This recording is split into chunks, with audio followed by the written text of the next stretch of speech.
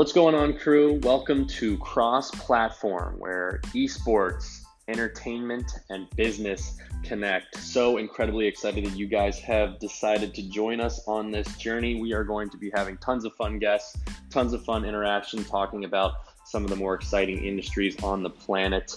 Again, thank you so much for joining us on Cross Platform. Let's get into it.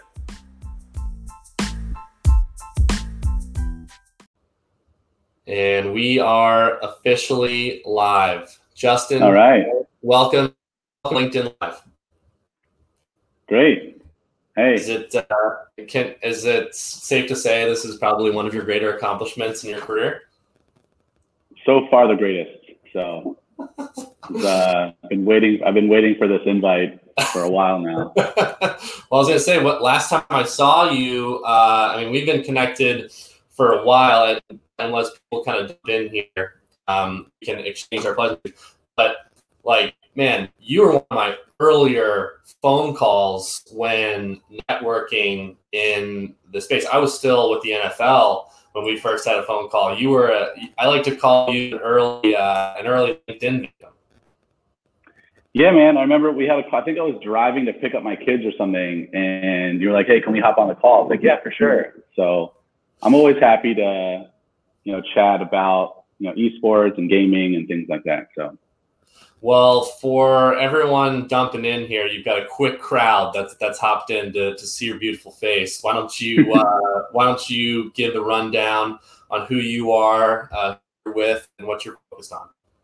Sure. So run partnerships with Misfits Gaming Group, so across all of our properties globally. My background's also in marketing and advertising in the world of gaming.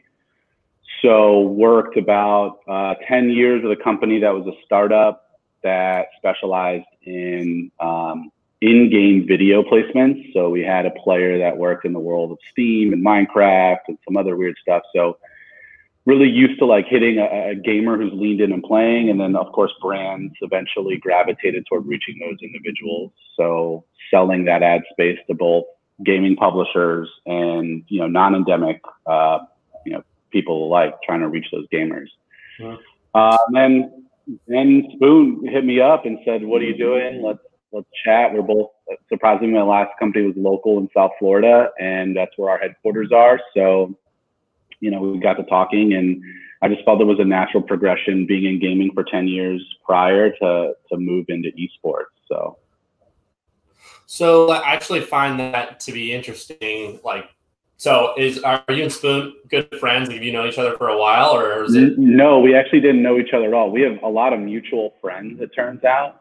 So a good girlfriend of mine who I went to high school with, their kids both are in the same school and stuff. And then other people that he's known, I'm a little bit older than Ben. So I'll know one kid's older brother and he knows the sister, and know the same people. It's kind of funny.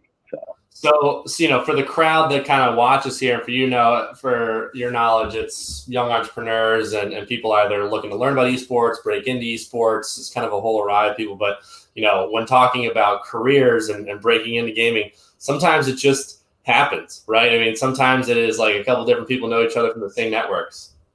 Yeah, that's why I guess I can say I got lucky for me a long time ago. There were two things I really wanted to do in marketing, and that was either be in sports or in video games. And a long time ago, I got into gaming. And that was all luck, basically. My friend's "Hey, I'm starting at a startup," and this is 10 years ago, and advertising in video games was kind of people didn't do it. So, I took a chance, and then fast forward, I was like, "Well, I can do sports and gaming with esports. Let me, why not take a chance?" I feel like you just have to put yourself out there. You got to talk to people. The more people you meet, you never know who's gonna go to a big company and they might remember you, or there's people that I'll remember who I've interviewed from a long time ago that I'm "Oh, a position open. Let's reach out to them. I really like them." So you just never know. It's funny. I've had a lot of conversations recently with just a couple of young guys who are getting ready for internships and things like that, and I always tell them is that networking with the guys who don't have jobs open, I think sometimes is the best way to do it, because what people really don't want to do is go through the hiring process. You know, no one really wants to put a job notification out there, a job description, interview a bunch of people. What you'd rather do is be like, hey, I just talked to this kid like, 4 months ago. We've got something open now that'd be perfect. Let's see if he's figured anything out. Like that's what companies really want to do. That's great advice. Like someone who's hired people, I say there's two hardest things in the world are hiring the right person and managing people. So like, if I can like not have to not go through like reading tons of resumes and like screening stuff and having pre-phone interviews. I mean, I know it's important for the job, but if I know someone already is a fit and I feel comfortable with them and I think, they can potentially handle the opportunity, then of course I'm going to talk to them first. So that's great advice. That's why the recruiting industry is so lucrative. Nobody wants to deal with it. No. Well, let's talk about you and your role, because you guys have a bunch of different properties. Obviously, you have Misfits, you have the Mayhem, you have Mutineers, and now you have the Accelerator, and there's a gazillion different things you're doing. So I guess you walk in day to day. You walk in today after your LinkedIn Live session. What does your day look like? So first thing I'm doing is seeing what emails are coming in first thing in the morning. I try to gauge priority, like there's some stuff that we need to get handled right away and some stuff can wait. But ultimately, it's just right now we're very much in locking up our partnerships for next year, next season mode. So it's a lot of discussions we're having. Like the other day, we had a call with Alienware, who's a great partner of ours, about what we're going to be doing for 2020. They're getting their schedule of events lined up and things that are important to them. So we're kind of coordinating with our schedules and making sure that we'll be available for stuff that they need throughout the year.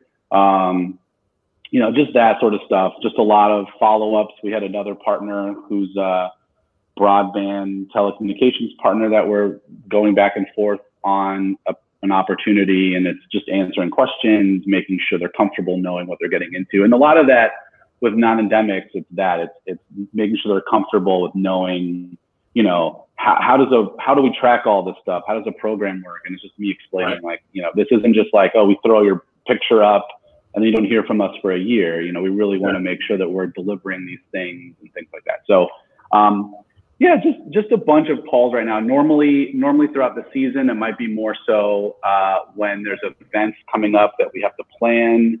How does it align with our sponsors? Are sponsors going to be there? Do we break stuff out and do something specific with them? Being in several leagues, that tends to take up a lot of time. I mean, they're playing. Our guys are playing literally from end of January this year all the way through September, and then if our team, if our teams perform well, they're going into playoffs, and could go all the way until September, October. So it's almost a full year. That's long. Yeah, it's long. So, there's a lot of that during the season. It's a lot of that, seeing what coordinates and what our sponsors have going on that we can help out with. So, and I want to talk about individual properties in a second, but let's just talk about from like a sponsorship partnership level, I guess, from your standpoint or from the things that you've seen. When you talk about putting out metrics and success rates and things that are working, which things have you seen in particular that have worked really well, and which ones what has not worked? And it doesn't necessarily have to be pertaining to Misfits, but just what's working, what's not working. Well, I think first thing it always comes down to is the sponsor. Like every sponsor has different KPIs they're trying to reach. Not only I heard a great phrase, not just return on investment, but return on objective, breaking down a campaign or a partnership into specific objectives. Like they might have a sale going on for Black Friday, Cyber Monday, whose goals are very different from them showing off a new product that's not released yet, like a teaser or something like that. So it comes down to what their goals are first. Once you figure that out, it's a matter of just making sure that, first of all, everyone's on the same page internally. So from our social team, creative team, graphics teams, everyone knows what they're supposed to be doing for that account. That's first and foremost. And then once stuff is published or put out, it's measuring it, against what their KPIs are. One thing that's really worked for us, a campaign that's been going really well, is our Milk It campaign, or the people you made got milked. You might remember that old campaign. Yep. So like for them, growing their Instagram and their YouTube is really important. And so a lot of our giveaways revolve around like making sure you go watch that video or go follow them on Instagram. A lot of the content we put out a lot of IGTV, Instagram stuff. So and we measure a lot of that through, we have tools that we use to measure growth of someone's social platform. From when we put a post out, we can see the engagement, we can see the crossover of new fans that they're getting versus us and things like that. So we just show them like the growth that we're getting on their platforms. Based on the partnerships that you've done and the things you've seen already, is there something consistent along with these brands, whether they be endemic or non-endemic, that they're really striving for when partnering with an esports organization? Like, is it social growth? Is it just awareness? Is there one KPI that's consistent across the board? I guess all in general, the most important thing is they want to have, social growth is important to all of them, but right. Making sure, like, especially social growth in a specific community, like for a lot of them, it's gaming. Like, how do we tap into more new consumers or new potential buyers that we weren't maybe speaking to before? And that's where I guess this opportunity for gaming comes in. A lot of brands are starting to gravitate toward that audience. So they never really had campaign, like, Louis Vuitton never had a line for gamers before, and now, they're starting to do that. Who will gauge and see how it's successful or not, but at least, people are starting to think about that audience differently. So I think that's important. But ultimately, it really is different across the board. It's hard to say, every brand's different. Like for what we do with Alienware, it's more from a tangible product standpoint, people getting their hands on stuff to try it out. So we do a lot of event type stuff. And then with Milk It, there's almost no events. It's all socially driven. So, and then with G Fuel, socially driven, but from a sales perspective, like how can we help them move product using affiliate codes, using our players and things like that. So they're all really different. So as we kind of move into specific properties, I see Jeremy Pours in here. He's pumping your tires, saying you're the man. Hey, Jeremy. I've had Jeremy Pour on from Atlanta. Not too long ago, I had Brett Diamond from The Rocker, and all three of you guys I actually find to be incredibly different based on the properties that you have. You're working with three, and then I'm gonna consider the accelerator to be a fourth, and I don't, if there's a fifth and sixth that I don't know about, I wouldn't be shocked, or at least I'm not saying, but you got a lot of different stuff going on, right? And I'm curious to know, are there different partners that you're bringing in for each property? Is it Misfits across the board? I guess in my opinion, you've got, out of the different guests that I've had, you have the most under Misfits that need sponsorship and partnership. So is it all kind of aligned and based on what you're trying to do, and you're having it all trickle down, or? We'd like to have it that way, but it's difficult with the leagues. Like certain leagues have restrictions for categories and stuff, and Overwatch is trying to open up a few categories to make it a little easier for the teams. But ultimately, like, we would love, for instance, like Alienware, to have everything for every league. But of course, it's difficult when certain categories are blocked. But we really look at it from each team being its own entity. Like our League of Legends team is very different. The consumer's different on those teams. The type of gamer you reach is very different. And like from Call of Duty standpoint, that's launching, that's a console first, controller based, ecosystem. Whereas if you try to push that for League of Legends, like the consumers will think you're ridiculous. Like they don't play on controller and consumer and consoles. So, we do treat it very differently. There's some brands that we think makes it, like one of the things I've seen really do well across all three, no matter what league you're in, is payment services. It's the one thing I think no matter where you are, gamers are using digital currency, whether if it's, NeoSurf or PaySafeCard or Cash App or, you know, PayPal or Venmo. Like, that's something that can go across everything. So there are a few brands that make sense across, you know, all those footprints. And then there's some where it doesn't make sense. And then some that we'd love to do it, but there's restrictions in those leagues. So, but we do think of them each one individually. So with Call of Duty getting ready to start, I'm assuming I'll see you in Minnesota. Yeah, we're trying to figure out who's going. I mean, it's going to be really cold, so I might choose not to go. I mean, are you willing to sacrifice your hotel room up there for? I mean, you're in Boca Raton. I know. So we're actually going through the process on who's going up, and everyone's like, man, it's going to be really cold there. Like everyone's now like, I think trying to draw the straws of like who can like not have to go, but like no, we're excited to go. I'm probably going to be up there. It's tricky because we're also they just released, or I don't know if they released it, but they told us the date for the League of Legends season starts, and that's very close to the same date. So I might have to go to Berlin. And then so we're luckily for us, there's enough people where we'll divide and conquer, but we'll see where I end up. So, and to that point, you know, that opening weekend is the 24th. So is there a priority list that you have right now? Is Call of Duty taking up the majority of your time, or do you have to spread your attention across everyone? It's spread across everyone. I mean, I guess fortunately and unfortunately, all the leagues start around the same time this year. So, you know, you have Overwatch League is usually a couple weeks after that date.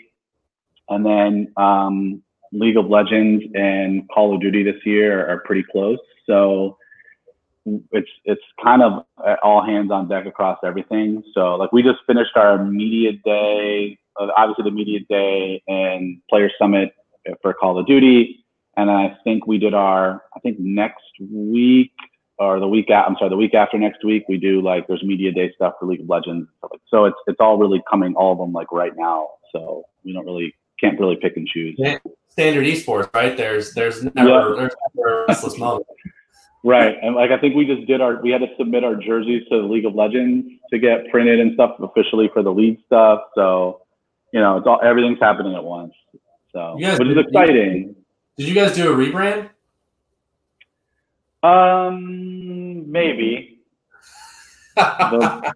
There might be some changes in some colors and designs for across some of our league teams.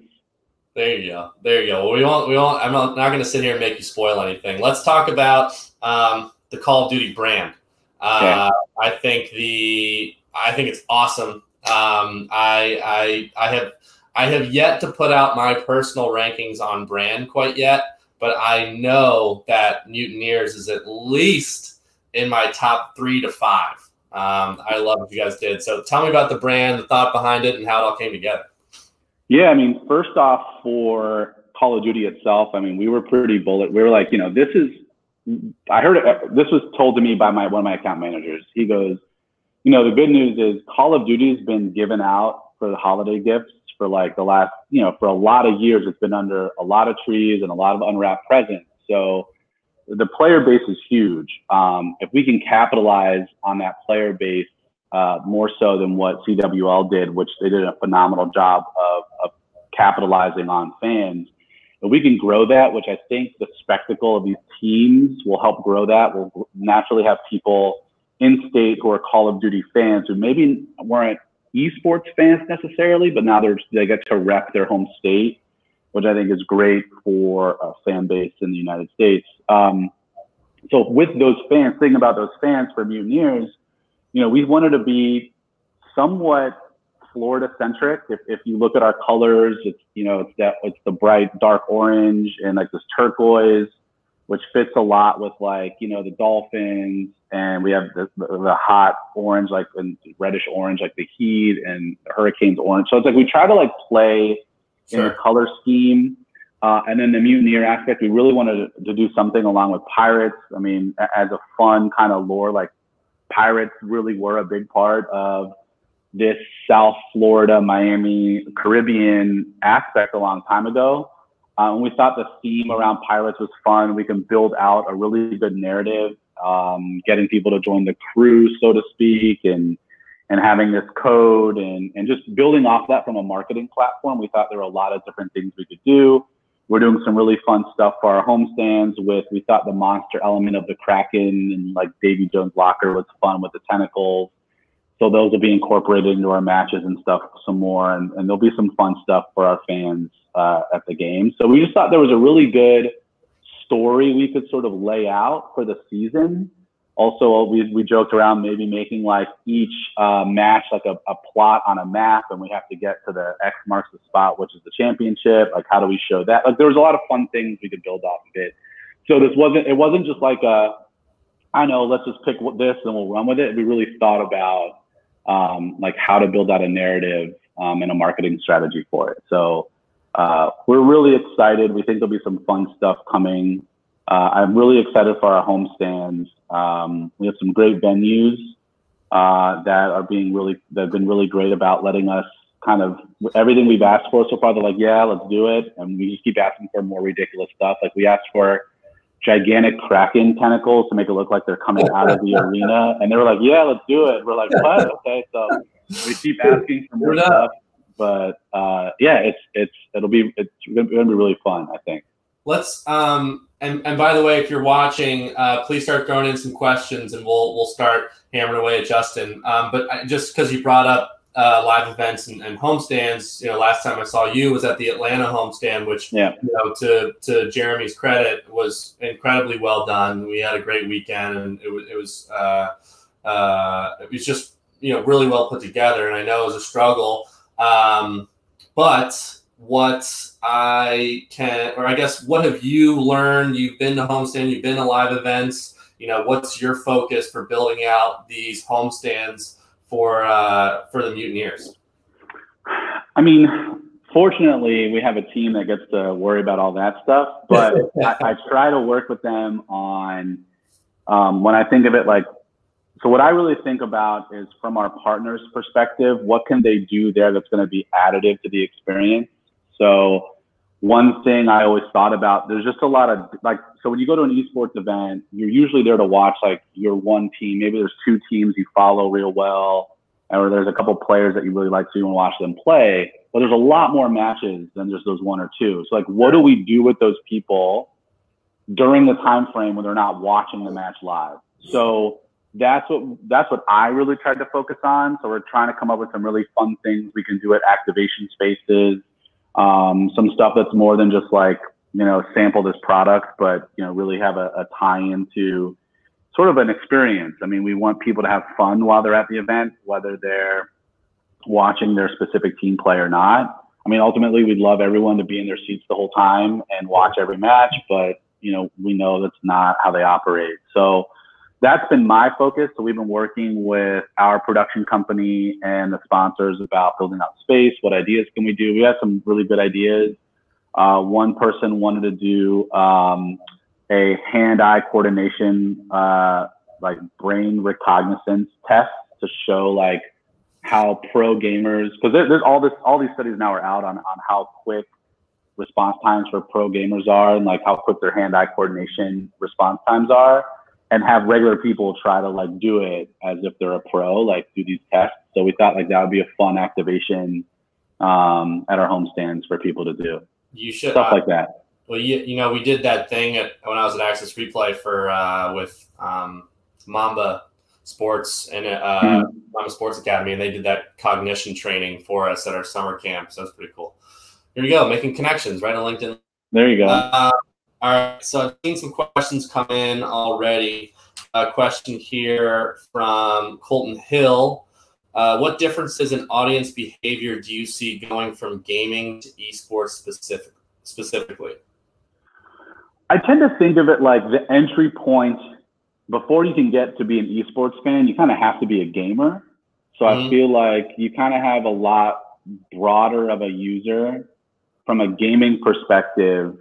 And that's like myself, like I didn't watch a lot of esports until I got into it. Like I always like would be interested in it, but it wasn't like, I didn't treat it from a natural spectator capacity. And I think just getting gamers to go see a live event, to literally go and check it out, there's a really high probability that they'll be really interested and become fans. It really is something. It's hard to explain. It's like a mix between like watching, like obviously watching one of your favorite sports, but then like with a rock concert element. I don't know how to explain it. It's like a really fun experience. So like, yeah, I think you treat them differently. I mean, gamers in general, I think there's a lot of similarities. Obviously, you're not an esports fan if you're not a video game, play games, I think. So there's a lot of foundations that are similar, but at the same time, there's a lot of differences. So I think that there's a natural progression. Like first you like games, and then maybe you watch some games that your friends play. And then maybe it's like some of your friends are good, and maybe one's going to go play in a tournament. Let's go check it out, and then eventually you can get them into become an esports fan. Hitting those people, I think, like I said, there's messaging that works across both, and there's some that's going to be tailored to each one. So hopefully that answers the question. I don't know. I think it's a great answer. I guess can you, in your current role, and really is ever like, do you see value in going and trying to gain a larger fan base, converting non-gaming and non-esports fans? Not saying that they're like against esports, but like, being like, hey, I know you don't watch Call of Duty, or I know you don't play Call of Duty, but why don't you come out? Like, is that worth it, or is it kind of like, you like what you like, why try and convince you otherwise? We've done some stuff. So like one thing we've at least tried to focus on is from a demographic standpoint. So like we had our college tour this year for the first time ever, and we went to, I think it was like 9 stops in Florida. And, we went to schools that had gaming clubs, but also did stuff on campus that wasn't, maybe the gaming club was associated, but it was opened up to more people. And, we've done events where the gaming club might consist of like, 50 to 100 kids and 200 people show up. Mm-hmm. So we know that there's more interest on campus than maybe the people don't want to join the gaming club, but they do like video games. Maybe they'll come check it out. We try to make it a little more fun. We do give away prizes. We did, free food, things like that. And anytime you give away shirts, like free shirts and free food on a college campus is going to draw a crowd. So we can convert a couple of those people into not only just esports fans, but fans of our team. Then even better for me, right? We can hit those people again later on for tickets or merch and things like that. So I do think it's worth trying a little bit to grow your fan base. I don't think you need to put all your eggs into that basket. We definitely can activate and target to our specific fans more so and better. I think having home matches in states just gives people more of an opportunity to go see a live event. If there were esports fans, there's probably a lot of esports fans that have never seen, League of Legends, one of the most watched esports. They probably have never seen a League of Legends match live. You know what I mean? So I think there's a lot of opportunities to still bring a really cool element and grow on the fan base that we already have. But at the same time, you got to do a little bit of bringing new people in. So. And that just comes down to the type of pizza that you offer, really. That's right. Usually it's whatever the school like. They have some pretty good deals, those colleges, with pizza places. So. Man, I went to Ole Miss. It was like I got a slice of a pizza and a free rack of ribs. That's a good deal. It's like free barbecue with a purchase of pizza. So anything. All right. Good question from my buddy Adam Nelson. What ROI is the most important for newer partners and sponsors in esports? Well, again, I think they're all different, but I think the most important thing from a new partner is they want to feel that they're going to be taken care of. They want to know that what they're getting into, if they've never done esports, like ensuring them that, there's real metrics, there's real reporting. We show them like specific reach and how well stuff did. And we try to get them to understand, like, this is just, if you partner with anything else that has a little bit more longevity than esports, it's no different. We're going to show you, valuations, not from us. We're not going to say like how much. We're going to show you Nielsen reporting, and we're going to show you Blinkfire, which tons of teams use in other sports. We're going to show you, kind of what social demographics are and breakdown of our audience. So I think once they start understanding that like this is a real business, it's not just like, you know, throw logos up there for fun. They start getting a little bit more comfortable and understanding like, all right, I feel safer that I've entered into this realm. It's not, you know, it's not just like throwing stuff up there and guessing what we're going to get.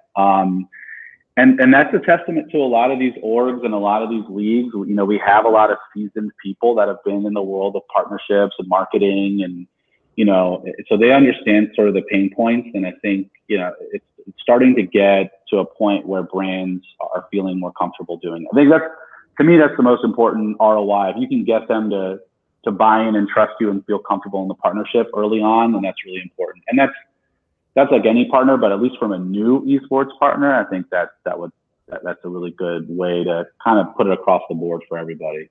I think what you said about just making sure someone feels taken care of, you know, it's uncharted territory for a lot of people, and some people just need their hand held, and they're like, listen, I know I need to be a part of this, but I just don't know how, and I just need to know that you're gonna do me right, you know, you're gonna my dollars are being spent in the right area, and what I'm doing is, you know, so I get a call from my boss at some point being like, what did you spend on? Right. Yeah. No, it's true. Like you said, a lot of this is uncharted territory for brands. And listen, it's uncharted territory for a lot of stuff. I mean, esports has been around for a while, but not in the capacity that we see it now. And that's different from, you know, there was never a city-based Call of Duty league. There's only been 3 seasons of Overwatch where it's, you know, home stands in every 20 places, you know, 20 home regions. So it's changing a lot too. And I think it's, you know, a lot of brands are interested. Obviously, there's a lot of people that want to know what it's like and how is it. And yeah, I think they just have to feel comfortable. And I think if they're going to be a partner of yours starting out, they're going to say like, listen, we've never done this. What do we do? We have a lot of people say like, all right, what do we do? You know, it's like, right. You know, so you know, it's normal. Classic. What do we do? Right.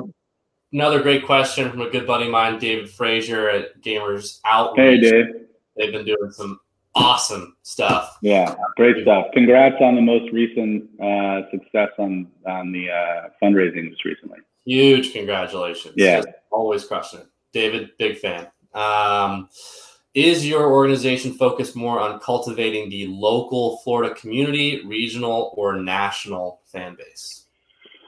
So it depends on the team. So for us, the Florida Mutineers and Mayhem is definitely Florida focused. A lot of our sponsors for those teams are that will announce soon are very Florida based. We want to activate with those partners in our home state, both, you know, for their, you know, what they normally do for their activations, as well as what we're going to be doing.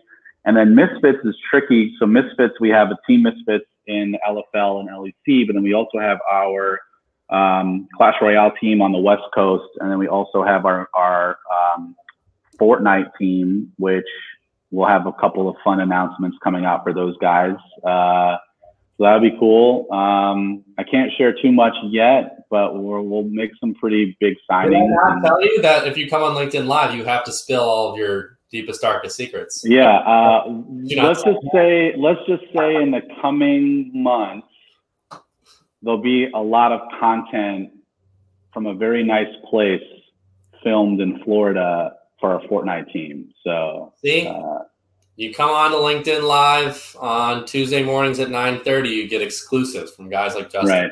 Big time. So, you know, for us, Fortnite is a very national play. Right. Whereas the Mutineers aren't. I mean, we'll probably, there's some national elements there, but, and Overwatch, you know, for that, we're also looking very regionally and state focused. But yeah, I think it's by team, it's different. And then our LEC team is pretty global. I mean, with the growth of the LEC, the playoffs are one of the most watched playoffs this year across any league for the playoffs itself, for the LEC playoffs. And we we really truly believe that, it is a very good league top to bottom. There's some really strong teams in that league. Obviously, you have G2, Fnatic, and Splice did really well. And Rogue's coming up, and Excel's getting better. Hopefully, we can get back to how we were playing a couple years ago. So we think there's a lot of strong teams, and there's a lot of fans of those those teams that compete really well. So to us, that's a little more of a global play. Got it. Okay, that makes total sense. Question here: how do you see licensing unfolding within esports teams and organizations? Licensing, like for our own IP, or using brands like? Yeah, for the sake of this question, yeah. So for Misfits, it's pretty straightforward. Like, we own all of our own IP and licensing. Right. It's all trademarked. For the leagues, it's different. It's a little tricky because teams have to have, or brands need to have a league license deal to be able to sell product on behalf of teams using the team IP. So it's tricky. I think, it's treated differently from league versus our own Team Misfits stuff. So for us, from a Misfit standpoint, we wanted to try to get that IP synonymous, with like any big sports team. Like, you have brands like the Cowboys and Barcelona Football Club and Man U, who people that don't even watch those sports know who those brands are, and they really treat it like a brand play. Hopefully we can get, some big aspirations, but, that's how we want to treat the Misfits gaming IP.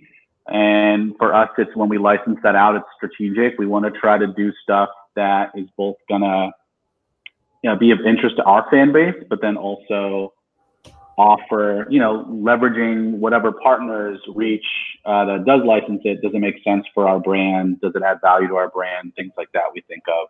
There'll be some fun stuff, like I said, along the Fortnite thing with Misfits announced, and we have some fun stuff coming up with the LEC, using our IP and partnering with some brands. So there'll be some stuff soon on that. There's a question here from William Simmons about, and I'm going to expand the question a little bit. It's regarding partnerships. What do you focus on when evaluating partnerships? And something that I would like to add on is, are there a lot of people in Florida who have come to you and have just, wanted to get involved in this, but maybe hadn't wanted to do it from a strategic standpoint, or just wanted to do a logo slap, or just hasn't been right for what you guys are focused on? So a couple of things. So like, as for local businesses, yes, I think a lot of businesses are still hesitant. They say like, what can we do small to start? They don't want to just be like, oh, you're a team in esports, like here's everything. They really want to be like, hey, we're interested in this. What can we do small? Which for us, it's always, at least from a local business standpoint, where we can actually tap into where we can tap into their fan base, and really work against, their reach in the community. Because a lot of these companies, like, we got reached out to a really fun, for those who have ever been in Florida or not, there's a really big water park called Rapids, and Rapids Water Park reached out, like, what can we do together? I don't know if a water park necessarily made much sense to a lot of brands, but for us, for Mutineers, like, all right, it's a pirate themed team. Like, what could we do there? Maybe there's some fun stuff we can do. And I'm always on the side of having a conversation, hearing people out, seeing what can make sense. You never know. A brand initially might not think it could make sense, and then next thing you know, you have a conversation, and there might be something that sparks an opportunity. I guess would it come down to, it just makes more sense to exhaust all options first, right? I mean, right now, listen, we're in esports, and the landscape isn't very old. So right now, if you're in a position where you can just turn down conversations that may or may not come to any fruition, like, more power to those orgs. The way I see it right now, I'm not going to turn down any initial conversations. If there's a conversation, someone's interested, I'm happy to hear them out, see them out. Not every conversation is going to lead to stuff. We've had some where it just doesn't make sense, and we're like, maybe down the road we can circle back, but right now it's just not what we're doing or looking for. But I wouldn't ever just say no without hearing someone out and seeing what they have. Jeremy wants to know how much you're paying Davy Jones to be the Mutineers mascot. That's a very private. We don't release payroll information. So yeah, you know what, Jeremy, have a little sense of respect here. That's not an appropriate question to ask live. let's just say there's a lot of fun that we have coming with some memes. So before we hopped on live, we had Jack Sparrow in the conversation. It's been a wild morning. Dallas Hall, good buddy of mine from Access Replay. How do you feel about the League of Legends being passed up by the Olympics for traditional sports as a traditional sports game? I mean, to me, I think League of Legends is probably like the hardest esport to master. There's just so many different elements that are not only changing from the game itself and how you level up your hero, but also against people you're playing against. So I just think like if you want to introduce esports to like the grand masses, League of Legends is very popular, and people understand it that are in esports, how difficult it is and why it's so watched because these pros are so good. If you ever tried to play a MOBA yourself, there's so much to think about and do while you're playing. It's not just moving your guy around. There's a lot to think about. It's a hard esport to just jump into and watch. Right. It's a lot harder to jump into and watch and say like CS:GO is very straightforward. Right. So yeah, I think it'll take some time. I think it's hard to make a case for that from a general spectator standpoint to being like the game that's introduced to the masses for esports. You can share the numbers and say, look, there's hundreds of millions of people that watch this. So we know that esports landscape is very big, and we know people enjoy it. But at the same time, I think if you showed League of Legends to someone who's never seen esports before, you see the Champs kid. It's like, I don't know what I'm looking at. The person would literally be like, I have no clue what I'm watching, like none at all. And I think it's hard to introduce that right away into the Olympics. So. Well, it's funny. I think about it from the sense of the demographic that'll be changing, right? As parents are starting to, raise kids as gamers, right? There's probably a time 10 to 20 years from now where it's just more of a conversation, right? It's just more, that like the kids have been raised watching League of Legends for so long that it's now second nature, right? Yeah, I think down the road it will be. Yeah, I think people will start understanding. I really want to make, like, I'm going to share, this could be like $1 billion opportunity. Whoever's watching and you guys know how to create. I think there should be like, remember like pop-up video for music videos, like little tidbits. There should be pop-up like esports for like League of Legends, like give you like, here's why this happened. Like a little message, like dumbing it down for people to watch it when they're starting to get introduced into League, because eventually, yeah, people are going to get it. But when you introduce it now to people. Listen, I still struggle with Overwatch, and sitting down with my father, who watches a lot of golf, right? I mean, golf is straightforward, right? When I get to try and walk through Overwatch, he's like, I'm seasick. Yeah. Can't do it. Yeah, and that's the thing. Like Overwatch 2, there's a lot of different perspectives going on. They switch from POV from each player, but then they also show like the general, bird's eye view and stuff. And there's different objectives for each map. They're very intricate games to not only watch, but to be really, and I think that's what draws people to watching it. These guys I always tell people like, they're so good. If you ever watch like a pro, like I think it was great to see like what Overwatch does, some of the 1v1s at Brandcast, and they show like how good pros are at like even not playing the natural position they play, like just how good they are mechanically at these games.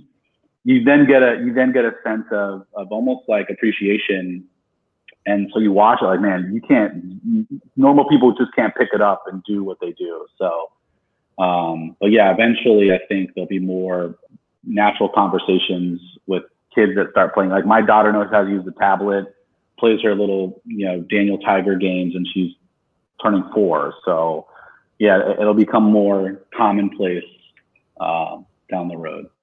A potential part of the Misfits organization down the road. Is that we'll see. If we ever get into kids games, maybe we'll see. Competitive Daniel Tiger. We're going to start looking into the future as we kind of start to wind down here. A good question from Mark Engelhardt. What are the most influential technologies coming to esports and gaming, in your opinion? What kind of value do you think tech startups can bring into gaming? That's a good question. So first off, I think, obviously what's being used a lot right now is media valuation, brand logo tracking, things like that, which as more and more brands, and also making those better. Like we talk with Nielsen regularly, and there's they just tweak their algorithm on how they're tracking this stuff. And, we're talking with them on how there could be differences, and also using that information. We found out some interesting camera angles that are being used on the live esports broadcast. So like not only using the media evaluation tracking software for that, but then also leagues using it to understand what they're showing on screen more. How can players and teams benefit more based on where there's angles, where to conduct interviews? Is there things that we can do to help bolster, brand recognition for our sponsors? And then on top of that, you have stuff from a streamer perspective, with Streamlabs. And I think you're going to see bigger and better integration into streaming. That's going to tap more into, let's say, one of the things obviously they do well is from a charity standpoint. How can we tie that even more? Can there be cooler stuff that happens if people donate and click on the link? What certain things can we have take place live? Because it really is a live event. What can we do from a live event standpoint on streaming, and taking that over, not just on a regular stream, but on pro streams too, on esports? Like, what can we do that's more interactive? I don't know if you guys have ever watched the NFL on Twitch. I mean, they do a really good job from an interactive standpoint. I think using those elements on the digital landscape gives you a lot of opportunities on what you can do for your broadcast. And then lastly, I think a really strong point we're seeing more and more is performance tracking, using AI to better understand how your players will perform, what elements or variables go into getting maximum output. As more and more teams are spending hundreds of thousands of dollars on players and millions on league franchise rights, you're going to start seeing teams focus more and more on getting the most performance out of their players. And, we've talked to a couple of platforms that do this for NFL teams. We talked to people who do it for the Niners. They built out their whole entire, everything to track everything for their players. So I think that aspect from a competitive standpoint is going to become more and more prevalent in the world of esports. And, you think about where we are in 2019 and how many different things. I continuously say it, VR and AR, in my opinion, getting down. I don't know how close it is. I know that I can't do it right now because it's just it's sick. But there is a certain level where I believe VR and AR changes the way that we not only watch traditional sports but esports as well. I mean, especially AR. I mean, if you think about it, that first down marker that you see on a TV screen is AR, right? If you think of it like it's a digital add-on to a live extension that you see on screen, that's what AR is, right? So that's a very simple, very recognizable element to AR. That's actually very complicated to do to make it so accurate, but at the same time, that. That is an AR application. And to me, there's so much you can do. I think the NHL did it for a while where they had the trail for the puck when it got over a certain speeds and stuff like that, right? There's certain things that you can really do to enhance the viewing experience that really won't take away from what you're watching, but really add to it. So my dad and I play and watch a lot of golf. The shot tracker was the best thing that ever happened. Yeah. And if you watch golf now, there's a shot tracker. You're like, I need a shot tracker. I need the shot tracker. I need the shot tracker. I know there's so much space. Like, why would we want to watch this like blue line take off? And then you're like, this makes sense. I'd love to see that, that draw right around the corner. Exactly. So like I think, and those are all AR applications, and they're done on a really mass scale for the broadcast. But all of that. So like from laying over streams, from even just influencer streams to live broadcasts for esports events to fan maybe even tapping into specific fan engagement from what they're seeing from a POV perspective. From an audience standpoint, even like there's all sorts of applications that we can use for AR. All right, so I want to start shutting it down with 3 questions. One, I want to start for this audience, a very, very prevalent presence in this industry. Kieran John asked, what are your thoughts on young entrepreneurs trying to get into esports? And I want to broaden the question a little bit to literally just breaking into esports as a whole. I'm sure your LinkedIn is loaded with young guys who want to either come work for you and figure out how to break in the space, just like I did when we first connected. You've now seen it a lot. You've seen people make it or still yet to break in yet. I guess what's separating people in your mind in regards to breaking into esports? What I've seen work the best if you're not in esports is just putting yourself out there, reaching out. If you really believe you have a strong product or opportunity or skill set, showcasing that. Don't be afraid to make a connection and send someone. If you have there's people we've talked to that right out of the blue have offered. A great example. Look at eFuse. Like they've been working on that product for a while. I remember talking with them a while back. They even have an investor who's one of my friend's dads. So like, this is something that I think, they had a passion, they had a vision, that, they put it out there and they talked to tons of people, like tons. So, I think you just have to be proactive if you want to get into esports. It's a pretty small community still. So you have to basically have to like budge your way in. You just have to be kind of relentless. I literally think that as you know, LinkedIn is where I think it's make or break. B, since I started, when I first was talking to you, the hashtag esports on LinkedIn, the following of it was around 2,500. And today it's only at like 9,000.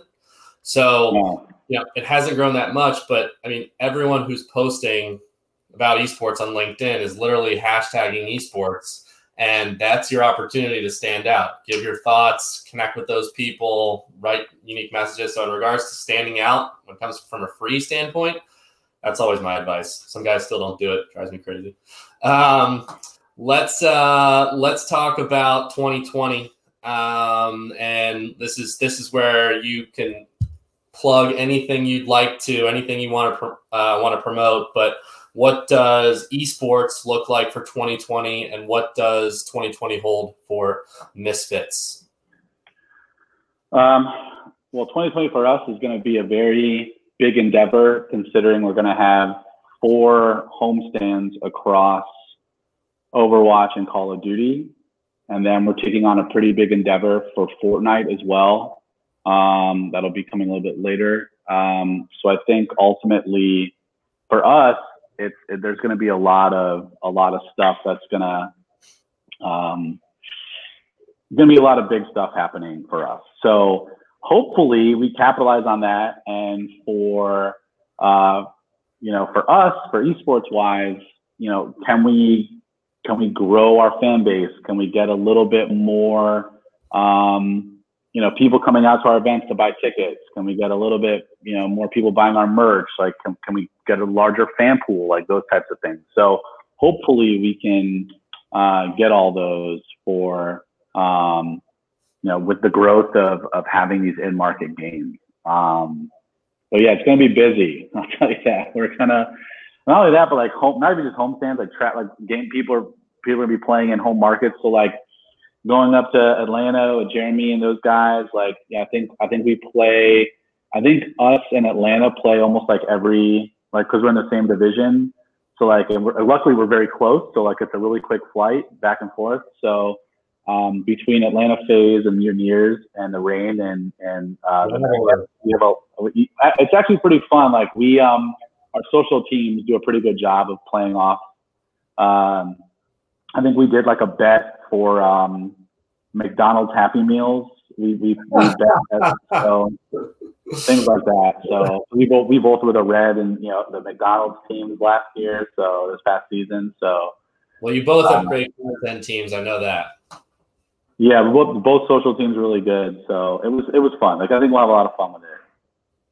All right, and then esports. What are you most excited about as a whole for esports? Man, I think I really want to see how these home. There's never been. I mean, obviously we've had home stands in a few locations like Atlanta and Dallas and LA.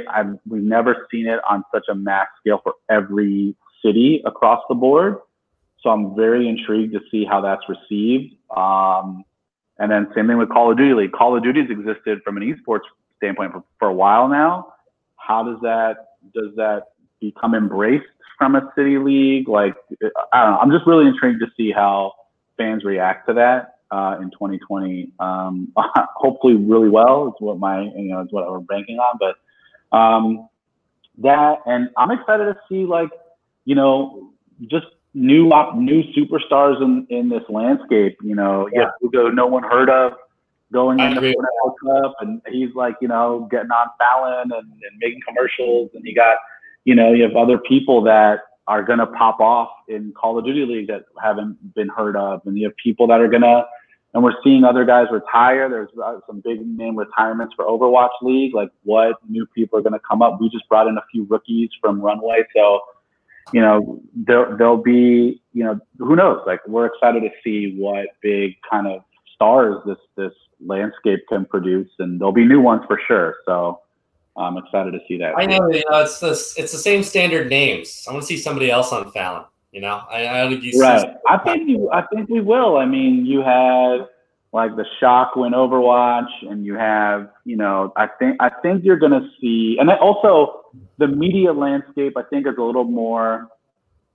Listen, I think all of those guys did a phenomenal job being present on a late night talk show, and I think it kind of made people a little bit more relaxed. Be like, all right, we can't have esports pros on, and they won't. Like they're good to talk to. They know what they're saying, and I think that helped a lot. So I think a lot of times maybe there's a misnomer on like esports pros that they're not. They can't handle themselves talking to other humans, but they're very good. But they're very good. They're very, very good. Yeah. All right, brother. Well, I think you maxed out at about 95 people watched you this morning. All right. Big number. Christy St. Martin. That's the most concurrence I've ever had. Christy St. Martin still holds the record. I'm wondering, but you did beat Jeremy, so you can shove that in his face next time you see him. But I appreciate you hopping on. I know you're busy. Good luck with 2020. Good luck with everything you guys are working on. If anyone wants to find you, follow you, or any social media plugs you want to throw in last second here? I mean, I'm pretty easily findable on LinkedIn. It's just me. Twitter, I think I'm Big J Steph, if I remember correctly. I don't know all my handles. Let's see. I don't even know my Instagram. I'm on there, but I couldn't tell you what the actual handle is. Just follow Misfits Gaming. Just find all the Misfits Gaming stuff. I'm usually I follow all of my team stuff pretty closely. So if someone hits me up there, I'll get it. Good, man. All right. Well, I appreciate you hopping on this morning. Enjoy the holiday season with your family, and we will talk soon. All right. Likewise, Herb. All right, man. And I owe you a hat. I haven't forgot. I do the key to my heart. You want me to rep the brand? I got you. All right, brother. Take care. I'll talk soon. Thanks, everyone. Bye.